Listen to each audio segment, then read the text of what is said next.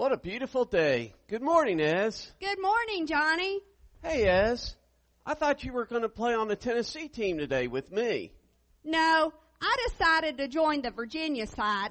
You know they have won the last 2 years in a row, plus Pastor Todd lives on the Virginia side. I don't want him upset with me. And after watching me try out, that Coach Roy Wesley said I would make a great addition to the Virginia team. But Ez, Roy's the coach for Tennessee. I wondered why he said that after I struck out 3 times.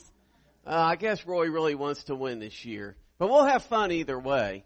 Hey, Johnny, why was Cinderella kicked off the baseball team? I don't know why. Why was Cinderella kicked off the baseball team? Because she ran away from the ball. Oh.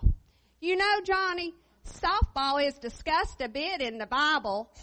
Eve stole first, Adam stole second, Gideon rattled the pitchers, Goliath was put out by David, and the prodigal son made a home run. You certainly have a way of getting us off track.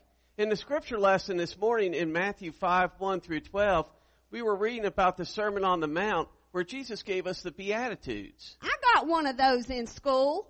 Got what? I got a B in attitude. You got a B in attitude? Oh, I see. I'm going to act like a dad here. Why didn't you get an A in attitude? My teacher says I talk too much. You know, Esmeralda, sometimes you can learn a lot more by listening instead of always talking. If someone is going to listen, then someone has to talk. I figured it might as well be me. And you know what? Will you listen a minute?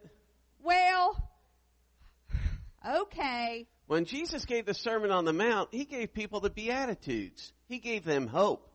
What were they hoping for? Well, as they were discouraged, some were poor or hungry, and Jesus made them feel that they could, if they felt that way, if they believed, life would be better.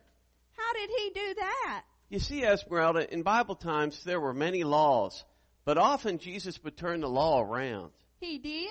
For example, Jesus said, the law says an eye for an eye and a tooth for a tooth. But I say unto you, love your enemies. It's hard, Johnny. That time Alex Begley threw a rock at me, well, I just threw one back. I got him too. But I guess Jesus was the kinder. Exactly, yes. Some of the Beatitudes are hard to understand, but some you can. Like here, it says, blessed are they that mourn, for they shall be comforted. That means if you are sad, you'll feel better. Yes, and another, blessed are they that hunger and thirst, they shall be filled. That means if you're hungry, you'll get a sandwich and a Coke. Well, sort of, but it isn't always food. Sometimes we're hungry to learn, to make our lives better. Another one says, blessed are the merciful, for they shall obtain mercy. It means being kind, Ez.